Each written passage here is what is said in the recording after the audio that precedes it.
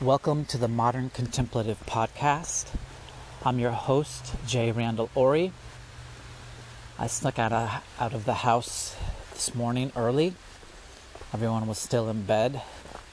I managed to get out without waking anyone up except the dog.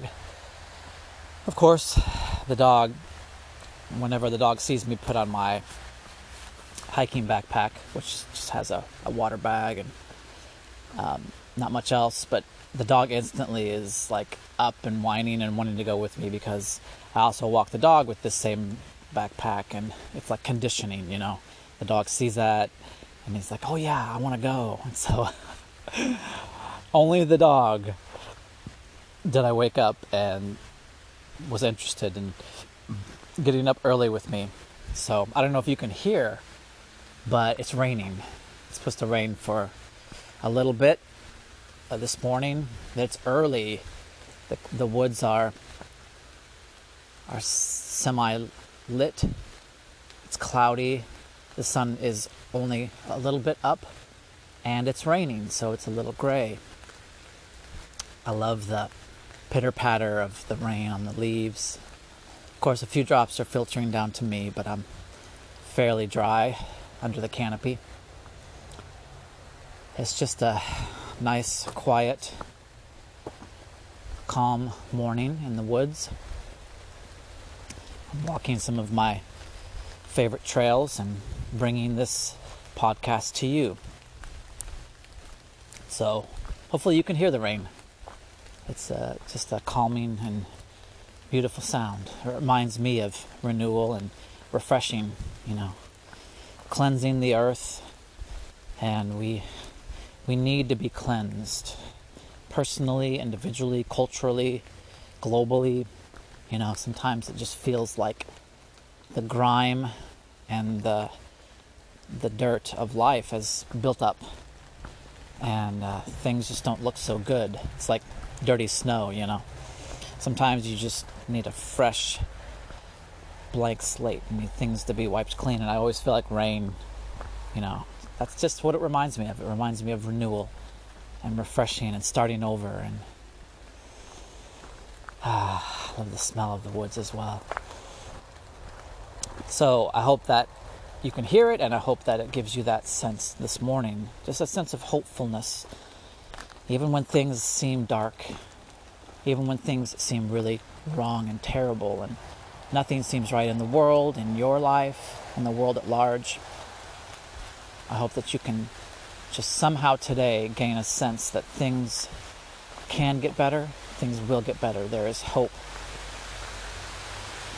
There is reason to get up in the morning.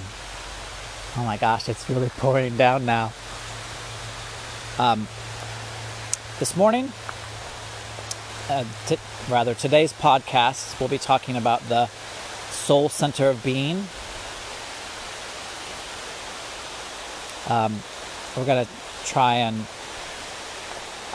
in the last podcast, I talked about our three centers of being, just as an introduction. I talked about the importance of being versus doing and knowing. Today, I want to get into one of those one of those being centers specifically, and that is the soul. So, I'm just wondering about, am I going to get drenched here? It's really coming down hard. I love it though. I'm glad that I get to be in this weather, be recording in this weather. It's kind of it's interesting. So, culturally, we have a lot of connotations about the soul, and even beyond our culture, different cultures have viewed the soul differently. I'm sure you've heard the term soulmate. That came from the Greek culture. There was this idea in the Greek culture that God took a soul, and this is interesting too. The soul was both male and female. It was unisex, I suppose you could say. And he split that soul and then put it into bodies. That soul was born as a half soul. Half male, half female. And so guess what The Greeks called that idea of two soul halves in the world finding your soulmate. We use that phrase like I'm looking for my soulmate. I want to find my soulmate. Well, that's because the Greeks had this idea about the soul. It was your immaterial self that existed before your physical self, and then the gods split that soul into male, female, and you got born, and then you are trying to get back to your fullest self, which is interesting too, because again, here's this idea that we are not our full self and must somehow find our full self and find completion. Now, to them, that meant your soulmate. Now, in the Jewish concept of soul, the soul was kind of like Freud's id, super id, and ego. The soul was this middle point between the body being center and the spirit being center. So the soul was the arbitrator. It was the go-between. It bridged the gap between these two different distinct parts of ourselves. Now, Freud's talking about just consciousness. I'm not really a psychologist, but he was referring just more to our thought life, or our conscious life. But interestingly enough, the soul in the Jewish mind was your conscious self. So not only did the soul bridge the gap between your spirit and your body selves, but it also allowed things to register in your consciousness. So it is what we could call the conscious self, or consciousness versus subconsciousness. What we are aware of in our mind and our body and everything, versus the things that are below, that are going on outside of what we're aware of in ourselves, thought-wise. And we have this idea, even in modern psychology, that we can put things below the surface, out of the conscious. There is a place that exists beyond our consciousness. And that has to do with the soul, our conscious self, and the things that are beyond it. And so the three centers of being and knowing constitute this idea that there's these parts of us that kind of are connected to, but also separated from our conscious self, or the soul. So I called the soul, in my introduction to the three being centers, I called it the sound system of our being. And so what I mean is just that it's the place that things register, our conscious self. But I think that's important because I also talked about our three knowing centers as body, mind, and heart. These are where things register. Obviously, the heart registers emotion, the mind registers thought, the body registers sensation. But those things actually show up in our consciousness and our soul. So I think that's a strange idea. I'm trying to make these distinctions, and it sounds maybe even just like I'm splitting hairs. Like, why does that even matter, right? We have thoughts. Why does it matter how they come to us and where they register, and that they don't come from the soul, they come to the soul? Why does all that matter? And so if you would have asked me that 5 years ago, I would have said it doesn't. It doesn't really matter. How all this works doesn't matter. But after my breakdown, I began to see the value of distinguishing my soul from my thoughts, emotions, and physical sensations, and understanding how all this works.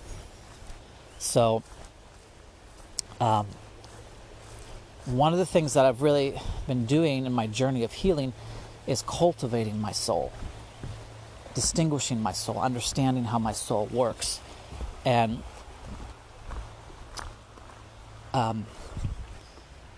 it's been very helpful for me in healing. It's given me this space between myself and my thoughts, emotions, and physical sensations, in order to kind of step back and look at them. And so the first thing I can say about the soul is it's this thing in us that gives us space to kind of step back from ourselves and evaluate and look at ourselves. Contemplation, in essence, is kind of the same idea of being able to step back and look at yourself and say, what's going on with me? I mean, we do this every day. We just do it so subconsciously or so reflexively, so spontaneously that we often don't stop and kind of consider the process. But we do this. We're like, we're going through our day and all of a sudden we might feel sad. We might feel angry. We might feel depressed. We might feel restless. And what do? Well, we ask the question, why am I feeling this? Where is this coming from? What's going on? Obviously, there are times when we know because it's a direct response, but there are times when we stop and we recognize we're feeling something, we're in a mood, we're in a place, and we don't remember how we got there or why. We don't know why we're there. So we do this all the time. What we're doing is we're stepping back from ourselves. We're actually stepping into our soul, this place of consciousness, but also this space where we can step back and view ourselves and say, well, what's going on inside me? What's going on? Is it my heart? Is it something I ate? But the soul gives us that space. So interestingly enough, in the Jewish religious scriptures, this is a very common phenomenon, especially in the Psalms, but you see it other places where these writers are talking to their soul. So David was a king, was a Jewish king. He was considered the greatest Jewish king. He lived probably 4,000 to 5,000 years ago. That's a really rough figure, but ancient king of Israel at the height of its power and glory. King David comes along. But in the Psalms, he writes a lot about the interior life, how he's feeling, what he's going through. But he uses this word soul. He talks to his soul. He says, why so downcast, O my soul? Put your hope in God. He's always talking to his soul. He's talking to it like it's this thing other than himself in a way. But he uses the soul as introspection. What's going on with me? It's just his way of saying, why do I feel this way? And even in that one part of the psalm I mentioned, he's actually saying to his soul, or he's actually recognizing that there's a difference between his thoughts and his soul, between his feelings and his thinking. He's saying, well, I feel desperate, I feel despondent, but that doesn't make sense because I know God is with me. I know I have this hope, I have this promise, I know what is right, and yet I don't feel good. I don't feel right. So again, it's just this space where we are able to have space to look at ourselves. That's what the soul is for. But I think it's important because I realized at the time of my breakdown, I had not really developed my soul. And what I mean by that is when I felt things, when I thought things, when I experienced things physically, it went straight to me. I didn't have the space to look at it. I didn't have a space to stop and look at it. I felt something and I acted on it. Or I felt something and I took it as real, as true. Or I thought something and I took it as real and true. Sorry, there's a mower out this morning. It's like coming down the path, charging right at me. All right, I'm going to pause for a second. I've never had that experience before. It was just a riding mower, a guy in a riding mower just charging down the path. And I was like, it's half light, So I don't know if he saw me and it's raining and I'm like, holy crap, is this guy going to take me out this morning? I want to make it back home. Anyway,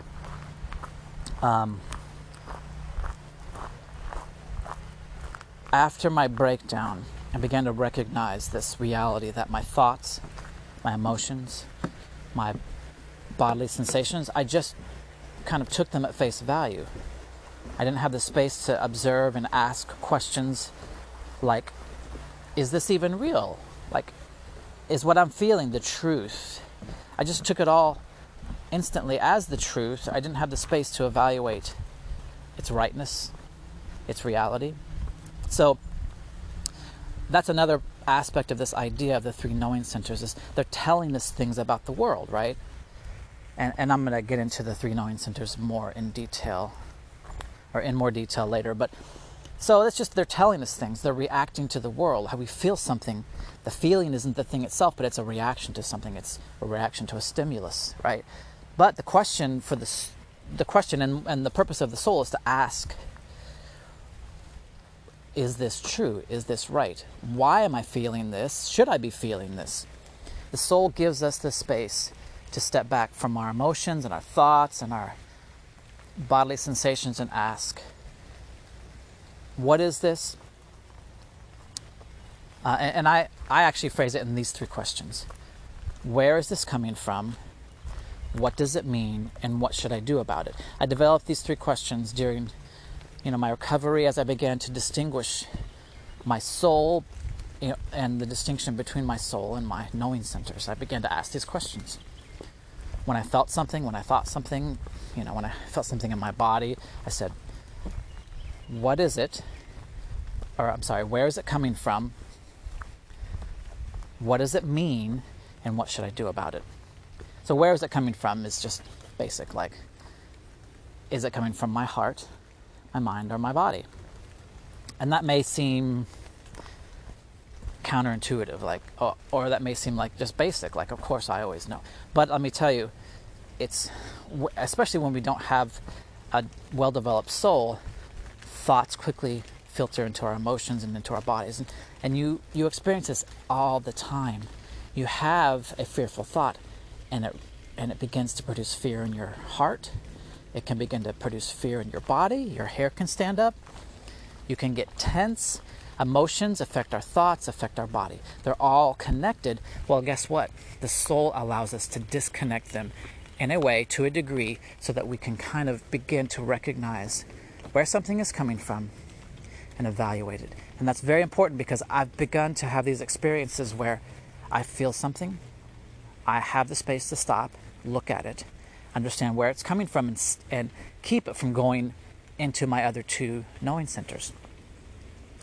And that's been very helpful, because if I'm feeling afraid and it's in my heart, if I can stop it in my heart, then I can keep it from filtering into my mind, running rampant in my thoughts or in my body, and really stressing me out physically, like making me tense. And that's been very helpful too. So I can stop and say, well, I'm feeling afraid. Seems to be an emotion. Why do I feel emotionally afraid right now? So I'm asking the questions and I'm evaluating. And then I can determine actually whether I should feel afraid, right? So the space to evaluate what we're experiencing is the soul. And it's so helpful if we can stop and say, hey, I'm feeling afraid. And guess what? It's really not real. It's not a real fear, right? I've evaluated it, I've looked at it, I've stared it in the face, and I've seen that there's nothing to it. I've identified the source, perhaps, maybe not, but it gives us that space, and it's so healthy when we can do that, because the biggest thing is it helps us not be so reactionary, right? I did this the other day. So, marriage is a great testing ground for all of this. Any kind of close relationship is a great place, because you can get feedback, you can talk, and you can ask, you can talk to that person. And so with my wife, she was asking me she just wanted to talk to me about some projects in the house. I got very defensive, and I was like, why are you putting more stuff on me? I feel like I've got so much on my plate already, and you want to talk to me about more projects. And, it feels like I don't know, I just got very upset with her. And so after that conversation, I had a moment to process, and I was like, why am I feeling so defensive when she just wants to talk to me about some other stuff around the house that she would like to get done at some point? And I realized that I was feeling a little bit neglected by her. So I was able to come back to her and say, I'm sorry, I was defensive. There really wasn't a reason for me to be defensive about this specific thing, because you just wanted to talk to me. But here's why I was defensive, because I think lately I've been feeling kind of neglected by you, or we haven't been spending enough time together, or as much time together. And so that was the real root of my feelings. They expressed themselves in this moment, and they had nothing to do with the moment. But I was able to get some space, evaluate, and come back. And I was also able to talk to her about it. So that's just an example of how having this soul space and cultivating this soul space is helpful when it comes to just what's going on inside us. And it allows us to step back. Why do I feel angry? Why do I feel depressed? Evaluate it and understand where it's coming from, because that's the other thing, is the heart and the mind and the body feel different things for different reasons. Even the same things for different reasons. Fear in the body, fear in the mind, fear in the heart. So is it a heart issue? Am I sad because of a heart issue, or am I sad because of a body issue? It's pretty simple. We see this all the time. People, we call it bipolar, we call it, there are chemical processes in the body which can produce the same feelings as emotional processes in the heart, or thought processes in the mind. So identifying the source is very important, and we understand that psychologically or biologically, right? But it's true of the heart and the mind too. Like, if I'm feeling sad and it's just a chemical reaction, well, then go to the doctor and try and get it straightened out. I don't need to spend 5 years in depression trying to figure out trying to address the feeling when it's a chemical reaction. Vice versa, if it's a heart issue, I may spend 5 years trying to get on some drugs, but it doesn't really solve the issue. It keeps coming back. So, and that's the other thing we'll get into more, is like, if something continues to come back to you over and over, it's because it's not been fixed. If you recognize an issue, recognize a problem, you're trying to address it, but it keeps coming back over and over. And there's a new book out called The Body Keeps Score, I think. But, our knowing centers, there's a memory to things. There's a memory to woundedness, and wounds will continue to surface in different ways through these different centers as well until they're addressed. And we have to identify where they're coming from. The soul is that thing, is that space in us that allows us to do that. It's not just the conscious self. And that's important. It's not just what we're conscious of, but it's the space to be more aware of all these different parts of ourselves: mind, heart, body, soul, spirit, and how they work together, and how they work separately. And it's interesting that the more we're able to separate them, the more we're able to understand them and put them together in a healthy way, where I may be feeling something in my mind, but it doesn't have to also then drag my heart and my body with me into it. And so, hope that's helpful in just understanding more about yourself. Now, I've said this before, I'll continue to expand upon it, but this is not, contemplation is not a self-help formula. It's not a self-help process. It is a God-directed process. And so I'm talking to you about these things, but it was only God that enabled me to step back and gave me the space to be able to understand these things and work through these things. And he showed me, he showed me how I was just reacting to everything, and I was taking my emotions at face value. Oh, I feel depressed. Well, I must be depressed. So let's be depressed. And I would just jump into it. But God, I called that the divine light within me, just illuminating what was going on and revealing. And so I just want you to understand also that there is a process, but it's not just you in this process. Like, we need this outside perspective, which is a higher perspective, which sees the whole, to be able to illuminate our parts and help us understand the whole of what's going on inside us. So I just want to keep that in mind. I realized different people have different views of God. Some people are agnostic. They feel like God is just out there, gone. Some people are atheists. I understand that. Christian, Buddhist, we all have different views of who God is, how God works, and whether God is even there. But I just want you to know, contemplation is the process of getting in tune with God in order to get more in tune with ourselves, in order to be more in tune with the world. And it takes God. It takes this outside source, this higher source that sees everything, that sees bigger than we see and knows bigger than we know and can illuminate. Now, you can view that source however you want. You can view it as an impersonal energy force. If that helps you, you can, some people have a real problem with the idea of God as a personal being and the world being so evil and broken. And, how could those two things coexist? It doesn't make sense to them. So if it helps you to think of God as an impersonal, energy force, that's fine. I think the point is that we begin to engage with an energy bigger than ourselves. Where you start is where you start. I know a lot of religious people get all bent out of shape about the right. You got to have the right belief. You've got to have the right words. You got to have the right name, and you got to have the right truth. But God is truth. Really, kind of just invites us to begin where we are. To start with what we understand, to start with all of our baggage, all of our brokenness. God takes it all. We don't have to get it right to get right with God, to start this process.